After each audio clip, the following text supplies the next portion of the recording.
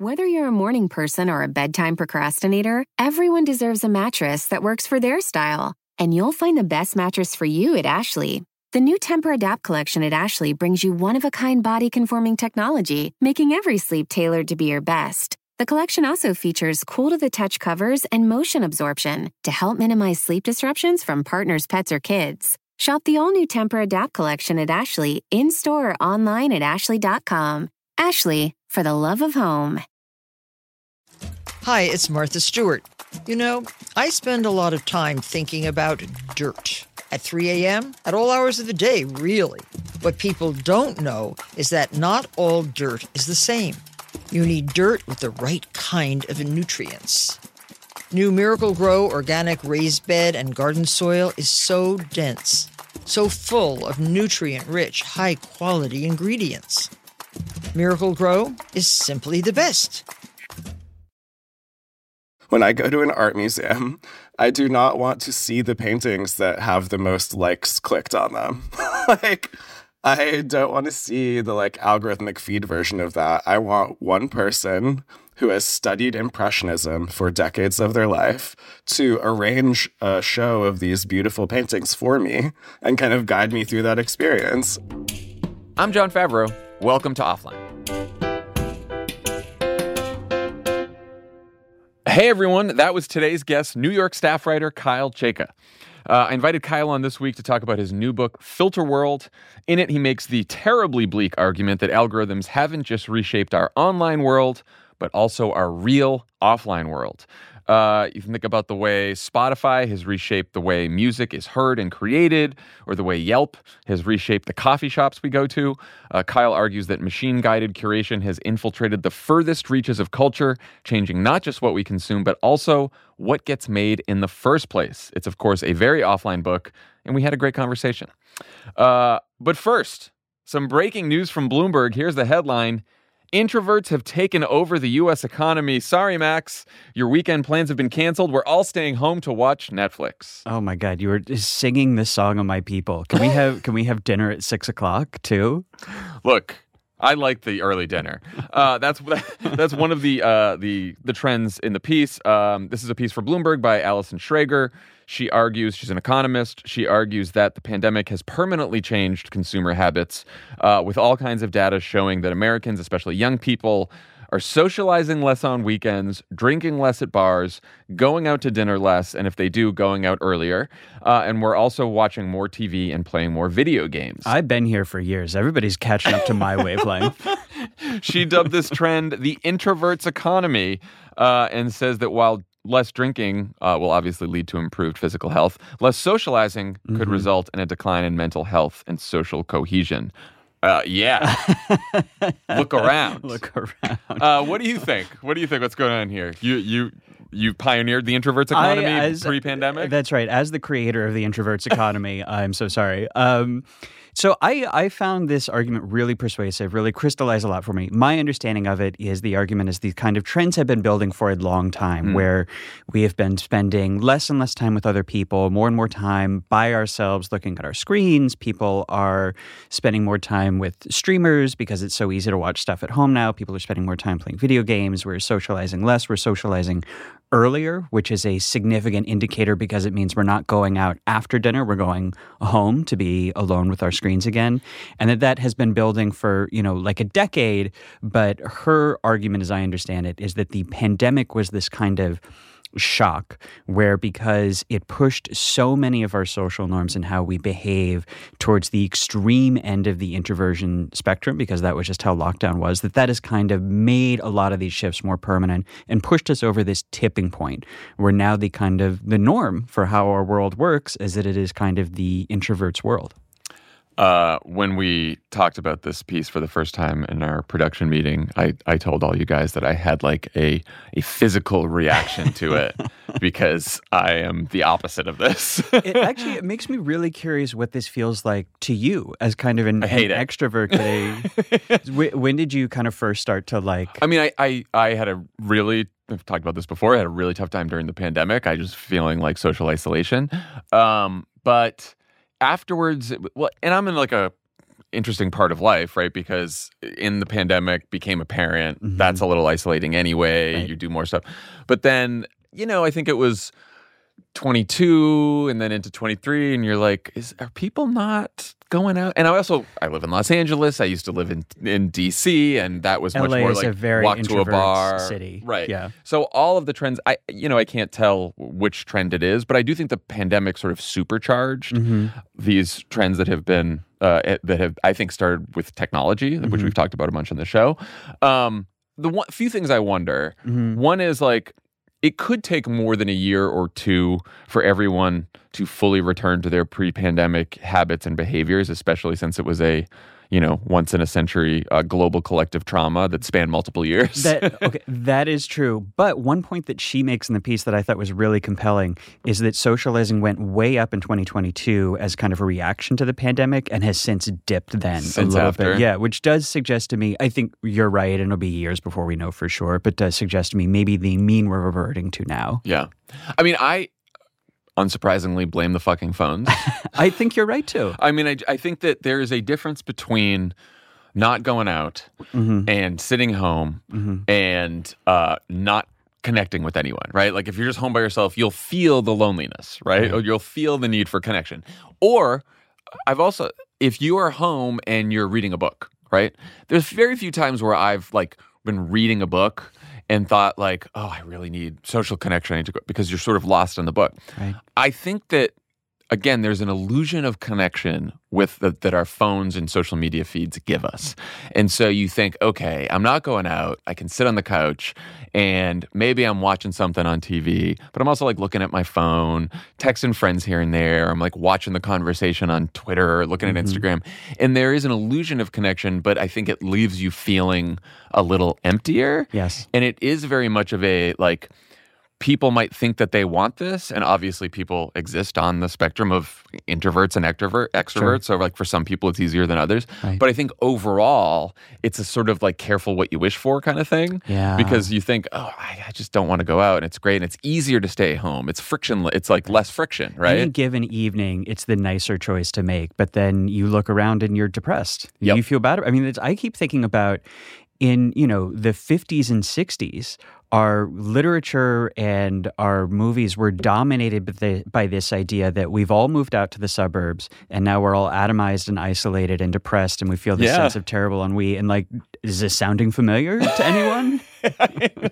I was just listening. The Daily did an episode yesterday on hybrid work and sort of what's going on with the hybrid works. And it's another you get what you thought you wanted. Right. And so there's all these surveys now where the people at hybrid workplaces are unhappier in their jobs and more stressed. Right. And they're feeling like they're not getting enough feedback from managers because managers aren't giving feedback over Slack or email as much because people are more comfortable giving it in person. Right. And they're not developing social bonds with colleagues. Right. And they're missing a sense of connection, and tone over Slack and email is notoriously difficult to ascertain, right?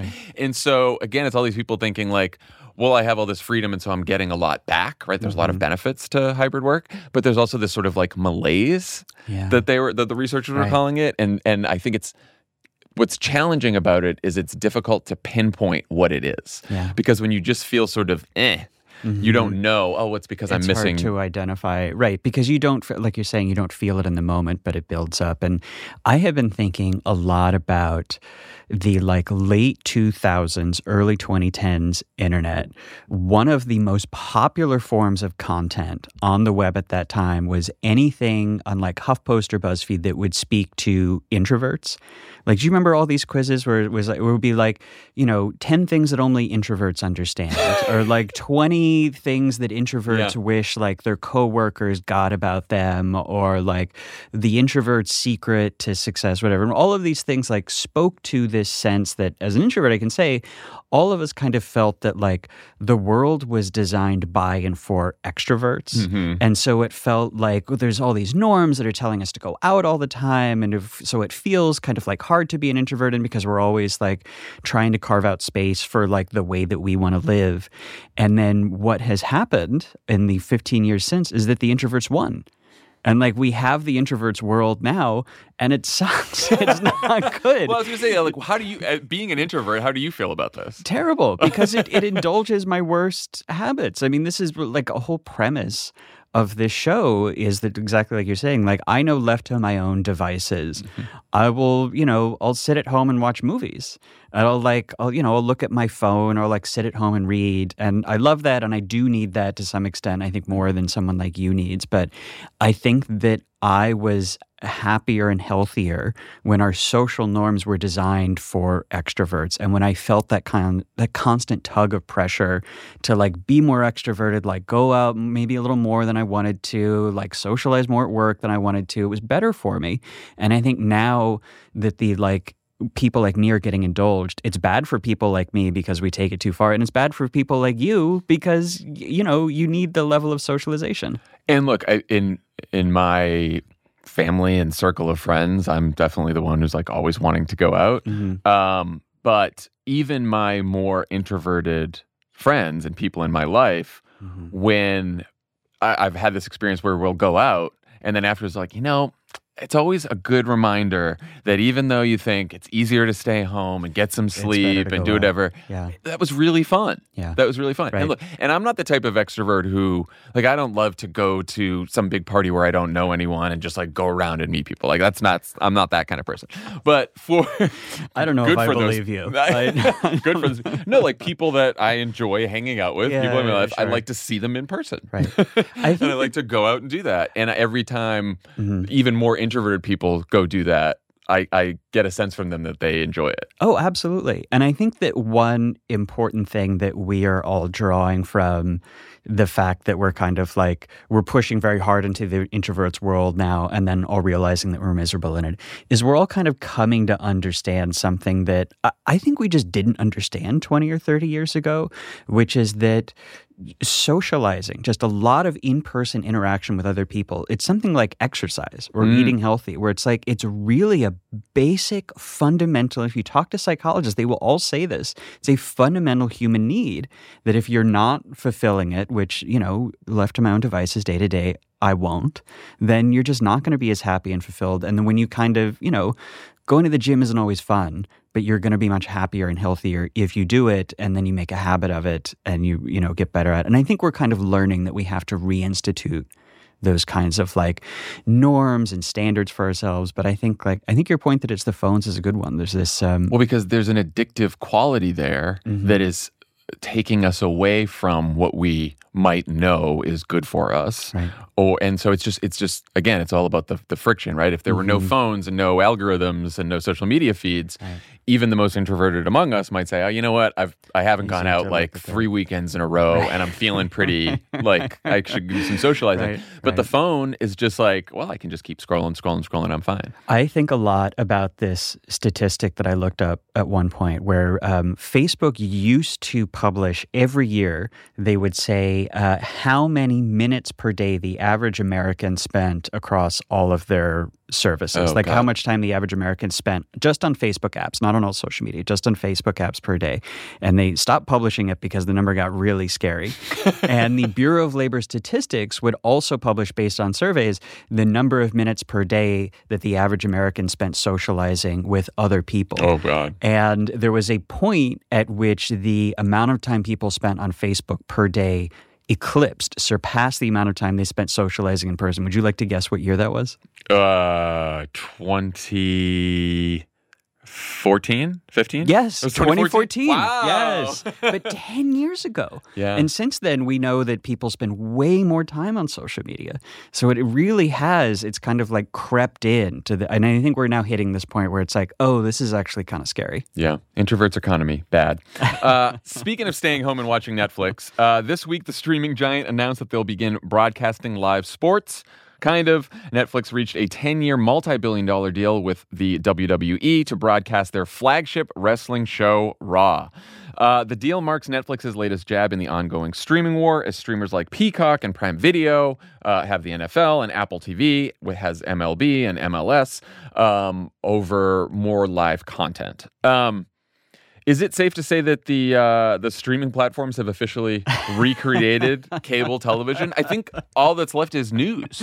Yeah. Right? That's the only thing they don't have. Right. And you see them kind of edging in this direction where you get, the like newsy talk shows, which I guess have always existed on like HBO are starting to come in. But yeah, the only time I ever turn on anything that's not a streamer anymore is if there's like if there's like a Republican primary debate, and if there's breaking news, like sometimes, but like really not then. I'm not too sad about the loss of cable news, but it is wild how much I was so excited about cutting the cord and we're going to get rid of cable and like millennials are killing cable and like it's back. Whether you wanted it or not, it's fucking back. And it's back, but it's like worse. Yeah. Because now there's, at least when you had a cable package, there was like a lot of channels and you had to like figure out what to watch, stuff like that. Now there's like 5 or 6 different streaming services.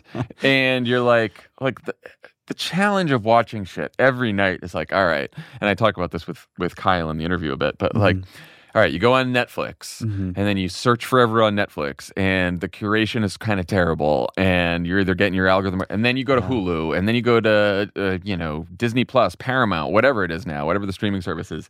And there is infinite choice and yet it is still so difficult to find something. I think that you might be a little overly sentimental about the cable. That was what the cable era was like. I know. By the end, there were like 800 channels. Yeah, which I hated. And they all sucked. And they were all full of ads, which that's the other direction that we're moving in now, is now we're starting to get more and more ads on our streamers. But I agree that we've ended up back in this morass where it used to feel like very curated and you have your favorite streamers that you really liked. And I think there is still some of that. Like shout out the Criterion channel. I absolutely love, but it is starting to feel more and more like that kind of like blah, open up your streamers that have these giant, huge content libraries that you're not excited about watching.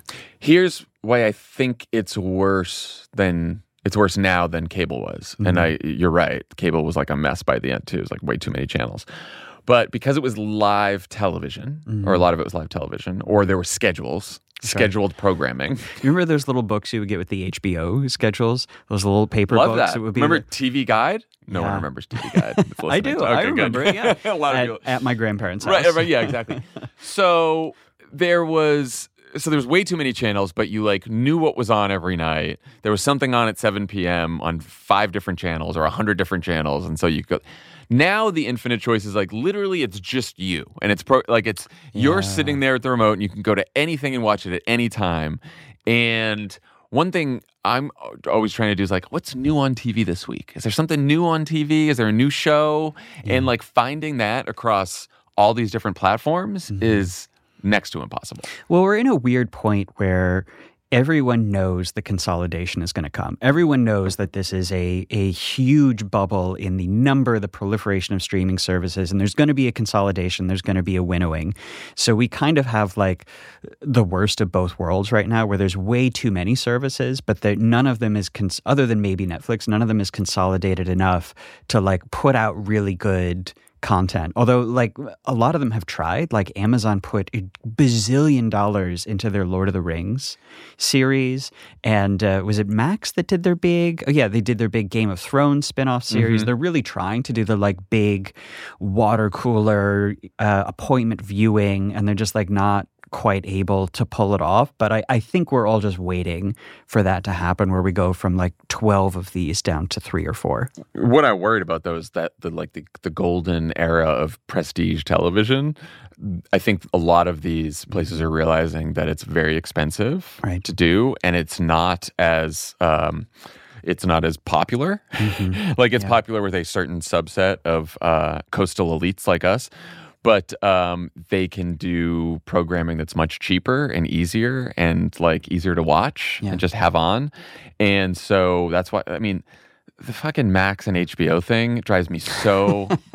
You go on the Max app now and it's just junk everywhere. And I'm like, where's all my good HBO shit? I know. Well, I think they're going to, and Netflix to some extent maybe has, stumble their way back to the old model, which is that you have the like 2.5 Men or 3 Men and a Baby. I don't even know what the name of the show was because I didn't. I'm so sorry. I sound so snobby right now. I feel terrible about it.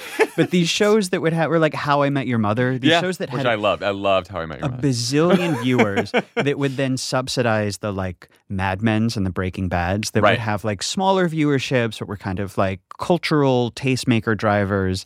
And it does feel like they're kind of groping their way back to that. And like Netflix, you see some of the like reality TV trash that they have. And I think that what they are trying to do, and I don't always love their output, but I think what they want to do is they want to have those subsidize, Maestro. Bradley Cooper makes another like auteurish movie so that they can kind of have like the two of these parts of the entertainment ecosystem supporting each other. Yeah, I think that's at least been the play for the last couple of years. I wonder how long they're like, we need to subsidize, what is the value of having the critically acclaimed Oscar-winning whatever? I mean, it's clearly worth something now. Right. I wonder about the trend.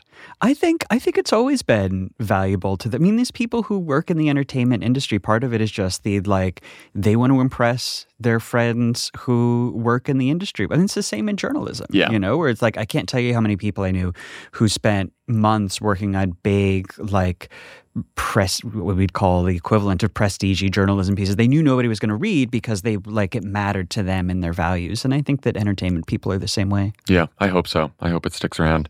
All right, before the break, some quick housekeeping. From endless messy debates to the GOP Iowa caucuses, this has already been a long election year. Jesus Christ, it's the end of January, which is a problem because it's January. I should read the I think it's more fun you just dive into it. But we've got just the thing to get you through the rest of it. Pre-order our book, Democracy or Else, How to Save America in 10 Easy Steps. It's a fun, useful guide to getting involved and making a real difference while keeping whatever's left of your sanity intact. Plus, Crooked will donate its profits from the book to support Vote Save America and other organizations mobilizing for the 2024 election and beyond. So you're making a difference before you even crack it open. Democracy or Else is available on June 25th, but you can pre-order your copy now at crooked.com/books or wherever books are sold. And if you're overwhelmed with the upcoming important voting deadlines, volunteer shifts, and emergency therapy, Crooked and Vote Save America have created a 2024 planner to help you stay organized for the year. It's got great jokes, needed motivation, and some fun extras to keep you focused and sane. To get your planner, head to crooked.com/store now. After the break, my conversation with Kyle Chayka about the ways algorithms have bled into and reshaped our offline world.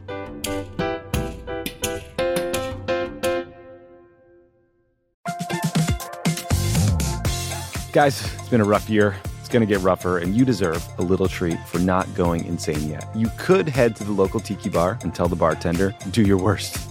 But we have a better idea for you, which is pick out something from the Crooked store. The store is stocked with tons of new merch. It's perfect for the spring. And classics like the Friend of the Pod tees that you'll be wearing long into the next administration or the next fascist dictatorship, depending on how things go. Pick up a new tee for the warm weather ahead, a mug that'll remind you to stay involved this election year, or a hat celebrating your favorite pod. Go to crooked.com/store to shop.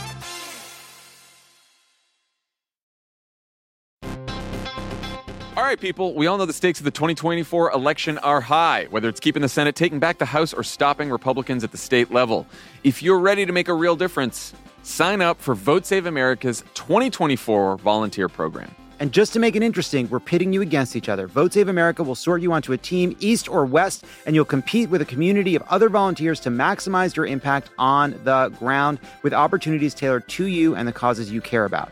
The team with the highest volunteering stats could secure the biggest prize of all, the continuation of American democracy. Head to votesaveamerica.com/2024 now and get ready to organize or else. This message has been paid for by Vote Save America. You can learn more at votesaveamerica.com, and this ad has not been authorized by any candidate or candidates committee.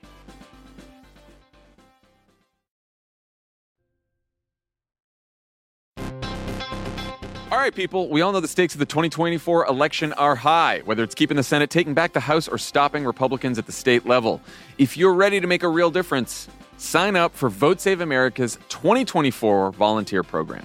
And just to make it interesting, we're pitting you against each other. Vote Save America will sort you onto a team, east or west, and you'll compete with a community of other volunteers to maximize your impact on the ground with opportunities tailored to you and the causes you care about.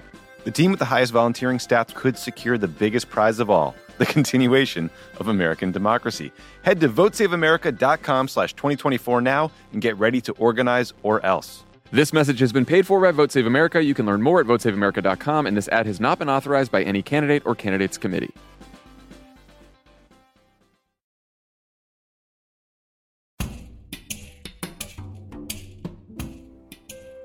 Kyle Chayka, welcome to Offline. Thank you for having me. So one of the themes we've touched on but haven't really explored on the show is how the internet and social media have changed culture. And you have written an excellent book on the topic. It's called Filter World, How Algorithms Flatten Culture. What is the filter world? Filter World, the title of the book, I kind of came up with because I needed a word for this thing that I was observing. There was no word for this, I think. So Filter World to me is this kind of ecosystem and environment that we live in online that's just in which we're surrounded by algorithmic feeds. So much of what we experience online is through one recommendation or one feed or another, whether it's YouTube, which we're on now, or Netflix or TikTok or Twitter, or even your email sometimes. So I wanted a term to evoke just like how much these algorithmic recommendations surround us and how we kind of can't escape them sometimes. When and where did you first start noticing that living in this world of algorithms was having an effect on culture and sort of in our offline world as well? Yeah, I mean, I had been on social media through the late 2000s into the 2010s, like a lot of people. But I think the moment that I really saw the impact of these feeds outside of the internet, like when I wasn't just looking at my laptop or my phone, was around 2015, 2016. And in that moment, I was traveling a lot as a journalist. I was going to various international cities. And I was constantly using Yelp and Google Maps and Instagram to like triangulate myself and find my way through these cities. And I ended up finding all of these coffee shops that looked the same. Like they all kind of had this homogenous, clean, minimalist aesthetic, whatever country you're in. And to me, that was a sign that these places, rather than being so locally specific, so geographically specific, you were kind of connecting to them via the internet. They were like spaces of the internet. In the book, you make the point that, concern about the homogenizing effect of globalization isn't new. People in the 1800s worried that trains were making all the large European cities look like each other. How is what's happening today different? Yeah, I love that quote from the French philosopher or whatever who was complaining that trains ruined Europe in the 1800s. It's like, yeah, the more people move across these cities, the more things travel, the more different places come to resemble each other. And that's not a new phenomenon. Like it goes back to the Roman Empire even. But I think now so much of our consumption is routed through these feeds. We're really, like the polarity has flipped in a way, at least for people who are very online. We're consuming things digitally first and physically second. Like the apps we use are really routing our real world attention, changing how we move through the physical world. And I think that immersiveness and that like digital influence, even on everything we see around us, is very new. You write about at one point how streaming services differentiate between what they call lean-in moments, when people are choosing what to watch and then paying attention to it, and lean back moments when people are just letting content play in the background, which is incredibly depressing to me, especially since there are way too many nights when my wife and I are so tired from parenting that we put on a TV show we don't have to pay attention to just so we can look at our phones. And we're like, all right, you know what? We could watch something good, or we could just watch something where we need to be on our phones because we've just been like paying attention to our toddler the whole time. And you're saying these streaming services intentionally create that content and the algorithms like push us towards it? For sure. I mean, this started with Spotify, I think. I think Spotify was early on to codify the lean in, lean back dichotomy. And when you're leaning in, you're actually paying attention to the thing that you're listening to, like a song. You're thinking about what you want to listen to, what's next. But lean back is just like, you're very susceptible to the feed. You're susceptible to whatever the next song comes on, whatever the next episode on Netflix plays, the infinite scroll just keeps on going. And you appreciate that because you don't have to think about it.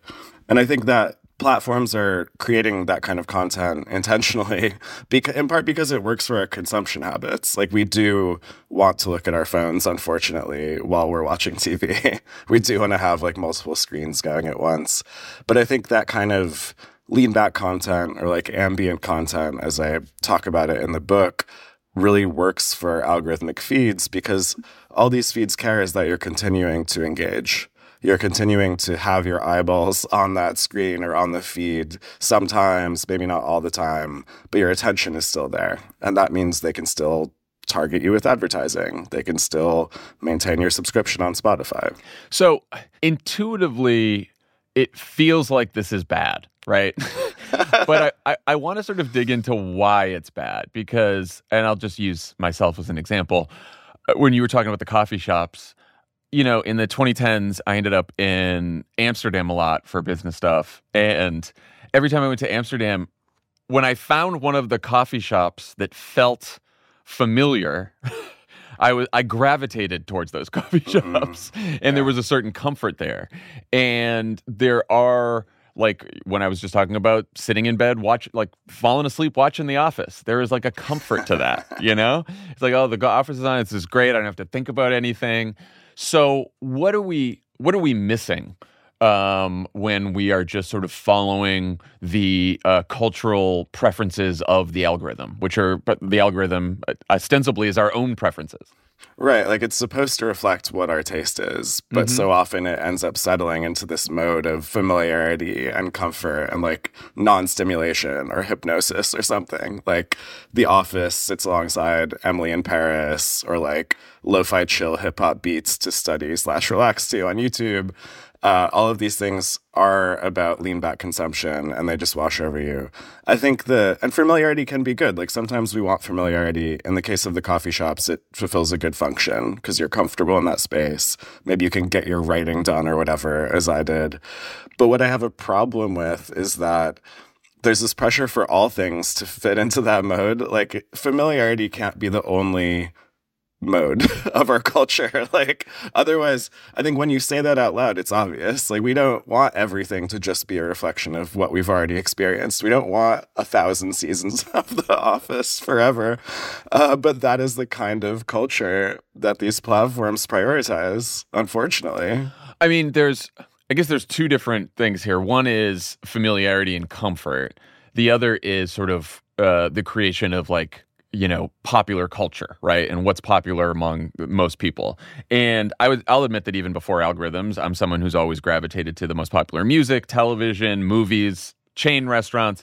And I think terrible taste. But one reason, in my defense, that I've always been drawn to what everyone's watching or listening to is because it's usually what everyone's talking about. And I like participating in those conversations. I like monoculture. For some reason, this algorithm-driven sameness hasn't really led to more connection or shared experiences. Why do you think that is? It's such a strange feeling because we feel like we're consuming the same things as everyone else. Like, we're all watching The Office. We all know what the trending topic is on X, or like the latest TikTok trend is. But I think, especially like as I've gone on tour for this book, a lot of people have expressed their anxiety to me about that. They're like, I don't know how to connect with another person who's really consuming the same thing that I am. And I think that's because the feeds really silo us into our own experience. And it tells you that it's unique. It tells you that it's adjusted for your taste. And so with a TikTok For You feed, for example, I know that mine is not the same as yours. Like, I know that I might be seeing stuff that you aren't. I might be down rabbit holes that you aren't. And I think that has a tendency to isolate us in a way because we don't have a shared vocabulary. We don't have a shared context for that body of art. Yeah, I mean, you point out that a big factor here is, you just mentioned it, the way social media has changed over the last few years, and how there are now fewer people creating and posting content and more people just passively consuming it. Mm-hmm. This is why I've always thought, like, TikTok, it seems antisocial. Like, I know there are a lot of conversations happening in the replies, but that's mostly, it's an algorithm force feeding you endless videos. Yeah. But then I always wonder, are we just like old millennials who don't get it, or what? Well, I've talked to younger people too. I mean, I think as an internet columnist, like I do try out all of these new platforms. I kind of use myself as the test subject. And even when I talk to younger people on TikTok, there's this fear of posting. Like when I think about my own use of Twitter, which was kind of my home social platform until the past year or two, I got really into Twitter. And as you consume more Twitter, you kind of want to post. You like want to join in that conversation. You want to try your hand at doing your own banal observations that go viral. And it was kind of easy to post. Like there was lower thresholds. You were just a semi-anonymous account. You could post into the feed and see what happens. On TikTok, there's this pressure to have your face in front of everything. Like people are judging your face for sure. They're judging your voice. They're judging the furniture in your house in the background of your video. And that just seems so much harder to get over. Like I think it discourages younger people or people who don't have a following or don't fit into that influencer mold away from posting. Yeah, and I think the general vitriol on social media contributes as well. Like I go on TikTok, and my primary use now is when friends of mine see a funny TikTok, or I do, we like text each other the TikTok, and then we talk about it, right? And that is like the connection that I was looking for from social media.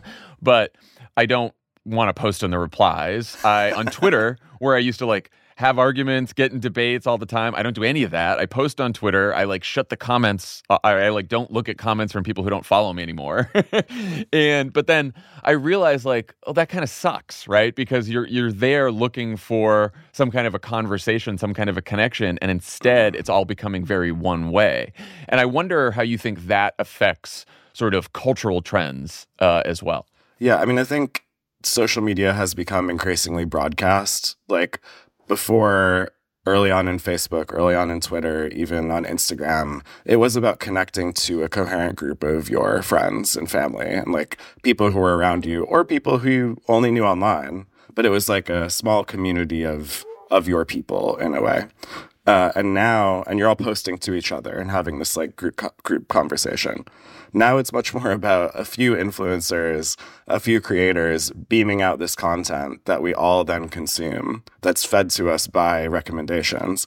And then we use it to have conversations. Like I also love sending and receiving TikToks, like little telegrams saying, you know, I thought of you with this. But that conversation isn't happening on the platform. It's happening like in a group chat with text messages that you know who's going to see them. It's like you take the content out of the broadcast medium and bring it into like an intimate space that you actually have control over, and that's where you talk. So I think it's too bad. Like the internet, social media over the 2010s was an amazing place to have conversations, like connecting with new people. Well, and just my behavior on it has changed with regard to cultural like moments and events and content, because there was a time in like I think the early 2010s, even the mid 2010s, where you'd watch a show and it was a show that everyone was talking about. It was Game of Thrones, whatever, and you'd see something and then you'd tweet about it and then see what people thought about it. Now, when I watch something, I'm like, oh, before I post anything about this, I have to like look at where the conversation is on various social platforms because I don't want to get crosswise. Oh, man. It's like sort of a sad thing, right? Like you can't just like throw your opinion out about some kind of piece of content because you don't know if there's like a whole discourse around it. Yes, and I think that is a big fault of algorithmic feeds. Like in that moment of the mid-2010s, like 2015, 2016, a lot of these feeds shifted from linear, which is just chronological, you know, most recent to oldest, to being more algorithmic. So more recommendations, not in time order, like essentially less coherent. You have no sense of a logic to that entire feed. And that means that you have much less access to a real-time conversation. Like, I do miss the liveness of tweeting about a Game of Thrones episode as it's happening and just seeing how people like consume that. Yeah. And like Threads doesn't do that either. Like Threads I think people believe at least that it won't even show your post to many people immediately. It'll like delay it 5 or 10 minutes and it slowly trickles out. And that totally doesn't work for that kind of conversation we want to have. I've noticed that with Instagram especially too, because Instagram started and it was like, okay, this is a space for my friends and I. We can chat on Instagram. We can go back and forth with pictures. And now it's like I'm scrolling through the feed. I'm like, I don't follow half these people. It's all recommendations of shit that I don't want to see. It's just like, it's like much less useful and much less social. Yeah, it's less social. It's almost not about people anymore, I find. It's much more about brand accounts and meme pages and like genre stuff. Mm-hmm. Like I love art and design, obviously, from all of my work. My feed is so overtaken by photos of art collectors' homes and like, you know, architecture stuff that I can't escape it. Like, and I enjoy this stuff, but I don't want to see 80% that. Or sometimes your TikTok For You feed or mine just becomes all food content. Like, it's like, oh, you like food videos? Let me give you 100 of them. But I know. Like, no, that's disgusting. No one wants to see 100 different food videos in a row. That's gross. Yeah, they really overdo it.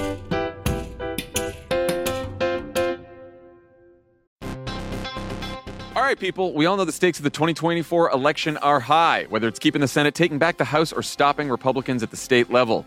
If you're ready to make a real difference, sign up for Vote Save America's 2024 volunteer program. And just to make it interesting, we're pitting you against each other. Vote Save America will sort you onto a team, East or West, and you'll compete with a community of other volunteers to maximize your impact on the ground with opportunities tailored to you and the causes you care about. The team with the highest volunteering stats could secure the biggest prize of all, the continuation of American democracy. Head to votesaveamerica.com/2024 now and get ready to organize or else. This message has been paid for by Vote Save America. You can learn more at votesaveamerica.com, and this ad has not been authorized by any candidate or candidates committee.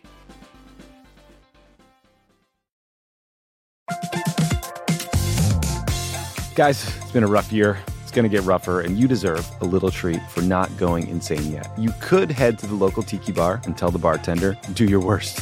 But we have a better idea for you, which is pick out something from the Crooked store. The store is stocked with tons of new merch. It's perfect for the spring. And classics like the Friend of the Pod tees that you'll be wearing long into the next administration or the next fascist dictatorship, depending on how things go. Pick up a new tee for the warm weather ahead, a mug that'll remind you to stay involved this election year, or a hat celebrating your favorite pod.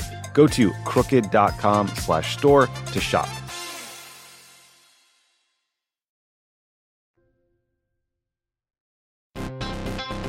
All right, people, we all know the stakes of the 2024 election are high, whether it's keeping the Senate, taking back the House, or stopping Republicans at the state level.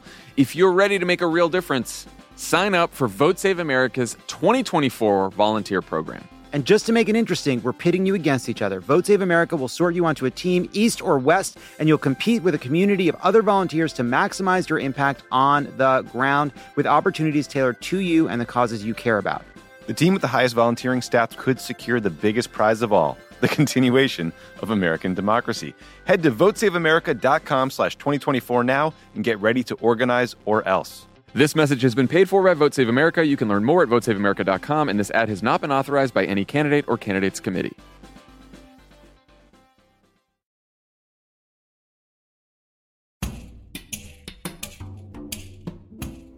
So you attempted an algorithm cleanse. We did something similar on my co-host and I on this show. We called it the Offline Challenge, and we sort of did various challenges to sort of reduce our phone use over several months, including like put it in a box or do gray screen and all that kind of stuff. What was your algorithm cleanse like, and how did it go? Yeah, so my version of that was to get off all algorithmic feeds. So rather than like changing my phone, or like, it wasn't just about all technology in a way or all of the internet. It was about these feeds, which I had come to feel totally overwhelmed by in the way of this Instagram complaint. Like, I'm not controlling this anymore. So I just logged off all of those sites, deleted all the apps from my phone, kind of stopped consuming anything that I didn't actively seek out and decide to consume. And I had found that, I relied on these feeds to basically tell me what was interesting at any given moment of any given day. And so I was a bit bereft at first because I missed that sense of, oh, here's the next interesting article. Here's the news of the day. Here's a post from your friend. But it did make me more able to seek out my own stuff offline. Like, it made me more intentional in that consumption. And I think that was really healthy. How did you go about seeking out your own stuff? Like, when you don't have the algorithms to decide for you? Yeah, they did make a lot of decisions for me. So suddenly it was like, what section of the New York Times do I want to read? Like, I would use the Times app a lot for sure, though even that has an algorithmic recommendation function. I started using this music streaming service called Adagio, which is just classical music. So it's essentially all classical music that has ever been recorded. And it's not algorithmic. It's cataloged in a much more detailed and granular way than Spotify is. And I didn't know anything about classical music, but that platform helped me explore it on my own terms in a way and just like figure out what I was interested in by myself without that constant second guessing of the machine. And I just found myself doing more things in real life in a way. Like, when I didn't have Instagram, I was more motivated to go to an art museum and like see art because I wasn't just passively consuming this ambient aesthetic garbage on my feed. Do you have any lasting effects from the cleanse, or are you fully plugged back into the feeds? It was a good reset. I mean, I've never done a juice cleanse, but I imagine it's similar. Like, you think you need all of this food, but then you go without it for a while and you find you survive without it. It reset my relationship to this stuff. I mean, I think I accorded way too much importance to what was going on Twitter. I let Instagram dictate my attention way too much. And so by separating myself from those feeds, I was able to just like understand that reality went on. Like, that these were not the be all end all. These were not the limit of your experience. You could go outside of them and be fine. You wrote about FOMO when you were on the algorithm cleanse, which I really identify with because that's like a driving force in my life and always has been. And that's probably the primary reason why I wouldn't be able to do it, because it's like, all right, if I can't figure out what everyone else is reading, thinking about, watching, like, what am I doing? I mean, it is our jobs too, as journalists and like commentators, to be like, okay, what's the conversation? Like, how do I stay plugged in? But I mean, lately with X increasingly falling apart and this kind of panoply of platforms that we're on right now, it's kind of hard to find the conversation anyway. Or I think we're reconstructing where conversation happens, where our ideas come from. And I think increasingly you can be in spaces that aren't just massive algorithmic feeds of a billion people. You can be in like a Discord chat, which I think you guys have. You can be in a newsletter comment section. You can text your friends. There's other ways of doing that, but those are less public. Like, there's no public register of attention in the way that Twitter used to be. You write about the need for human curation to help us rediscover our own taste. That made me realize that I actually have no idea what I like outside of what the algorithms tell me. How do you discover your own taste? I mean, I've also just, even in the last several years, I've had this experience. I don't know if you have, but I know a lot of friends have had the same, where you're just like, what is everyone watching these days? Do you guys have any good shows for me? Any good books? Any good movies? And it just seems much more splintered than it ever has been before, and sort of more difficult to find something good because there's the algorithms giving you more of what you like, and then there's a bunch of garbage out there. And it becomes tricky to actually figure this out.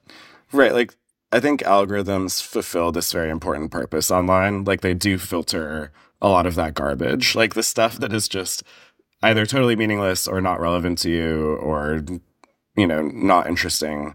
And it gives you a set of good stuff. Like, it gives you something that might be applicable to your interests. But then that doesn't mean the thing is meaningful. Like, I think meaning is like a thing that we're missing a lot of online.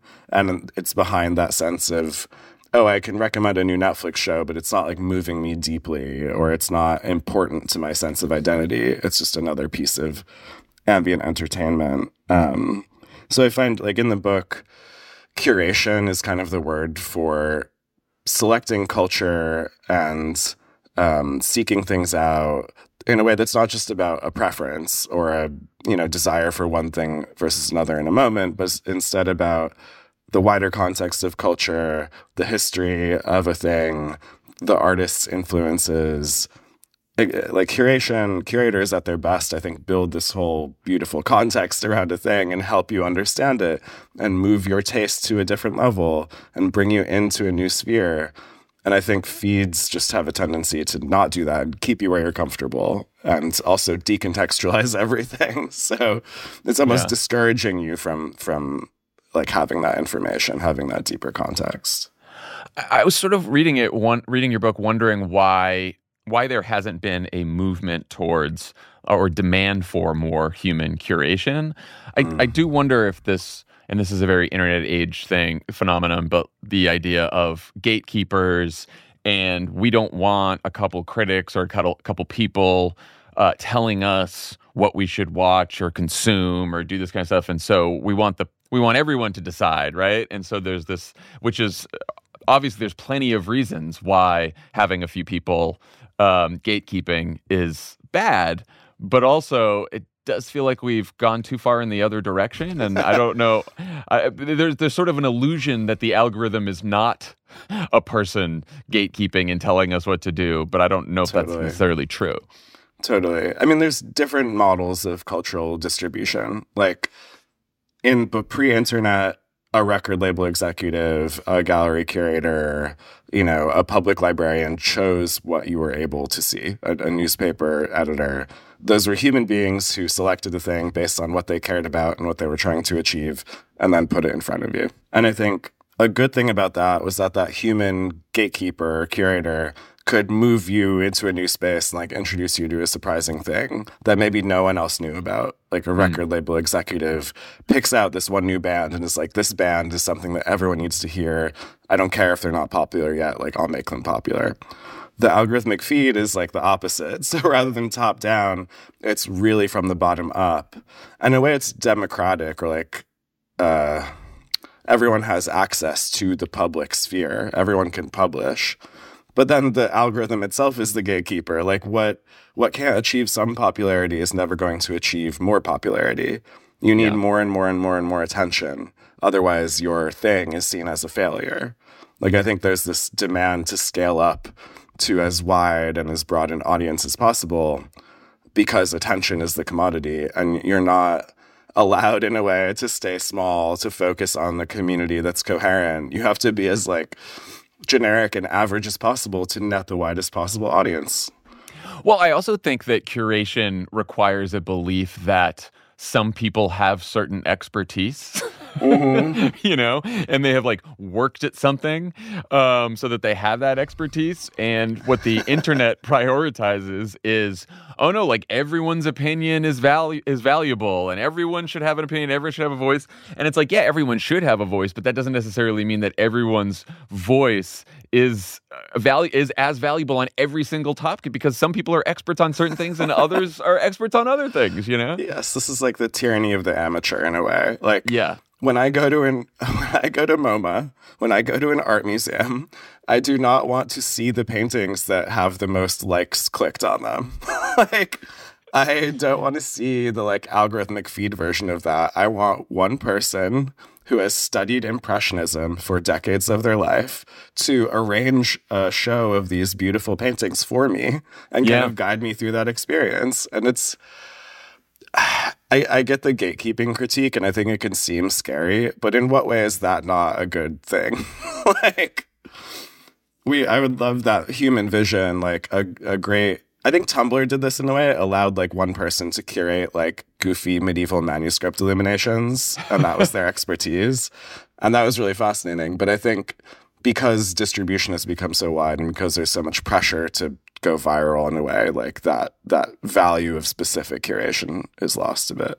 This might sound like an odd question, but what do you think makes a piece of art, whether it's music, art, popular? And because we're talking about like mass, like the painting that gets the most likes as maybe that's bad, you know? But clearly there's something that if so many people find that enjoyable, is there a value in that? Like, what are your thoughts on what actually makes something popular and why that's not necessarily a good thing? Yeah, it's a really good question, actually. Like, what makes a piece of culture popular? I mean, it says something to a lot of people. Like, clearly a lot of people are moved by the Mona Lisa or Van Gogh's Starry Night or something. But I think in painting terms, like, that popularity has been established over centuries or more by human curators, by various tastemakers. I mean, popularity is not a bad thing. Like, I don't want to seem so elitist as to say everything that's popular is bad. But what I think algorithmic feeds have pushed on us is that popularity is the only metric of value. Like, only what is popular is good. And I think that's completely wrong. Like, I don't think we should aspire to like what the most other humans like. I think we have some individuality left, and we can and should pursue that sense of self and sense of the individual and know that we might not like what someone else likes. Though the internet also encourages you to like have fights over your taste and be like, no, you should like what I like. If you don't like what I like, it's a problem. Right. Yeah, that's not great. At the end of Filter World, you write, something new is on the horizon, whether it is a flood of even more artificial content generated by artificial intelligence machines or a renaissance for human self-expression depends on our choices. One of those things seems a lot more likely to me now. What about you? Yeah, I mean, I think we're in the midst of the early AI flood of crap in a way. Like, we see the AI generated art or like deep fake nudes, which are incredibly horrible. We see the AI generated text that's like meaningless but seems coherent. So I think that's hit us. Like, we almost can't hold ourselves back. It's like, if you can push a button to have something right for you, a lot of people are going to do it, for better or worse. But I also think there's a lot of ennui with how the internet works right now. A lot of people I talk to are bored and unsatisfied and not finding that sense of deeper meaning that they really want to find. And that just seems unsustainable. Like, if this many people are so unhappy, I think there's a pressure to find a new solution, to create something new. And I think there are alternatives, like alternative ecosystems, like a Discord or a subscription newsletter or a podcast community. But we're still so reliant on these feeds for distribution that it's hard to see how those fade away.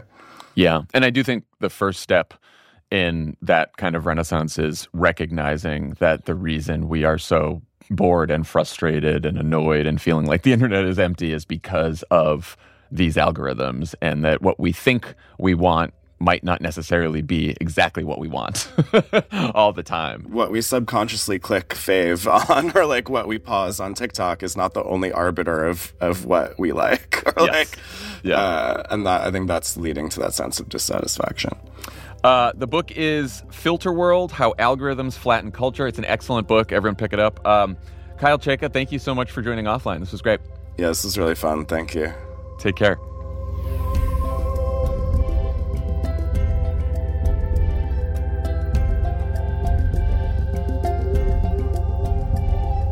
Offline is a Crooked Media production.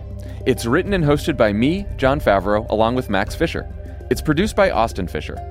Emma Illick-Frank is our associate producer. Andrew Chadwick is our sound editor. Kyle Seglin, Charlotte Landis, and Vasilis Fotopoulos provide audio support to the show. Jordan Katz and Kenny Siegel take care of our music. Thanks to Michael Martinez, Ari Schwartz, Madeline Herringer, Reed Cherlin, and Andy Taft for production support. And to our digital team, Elijah Cohn and Delon Villanueva, who film and share our episodes as videos every week.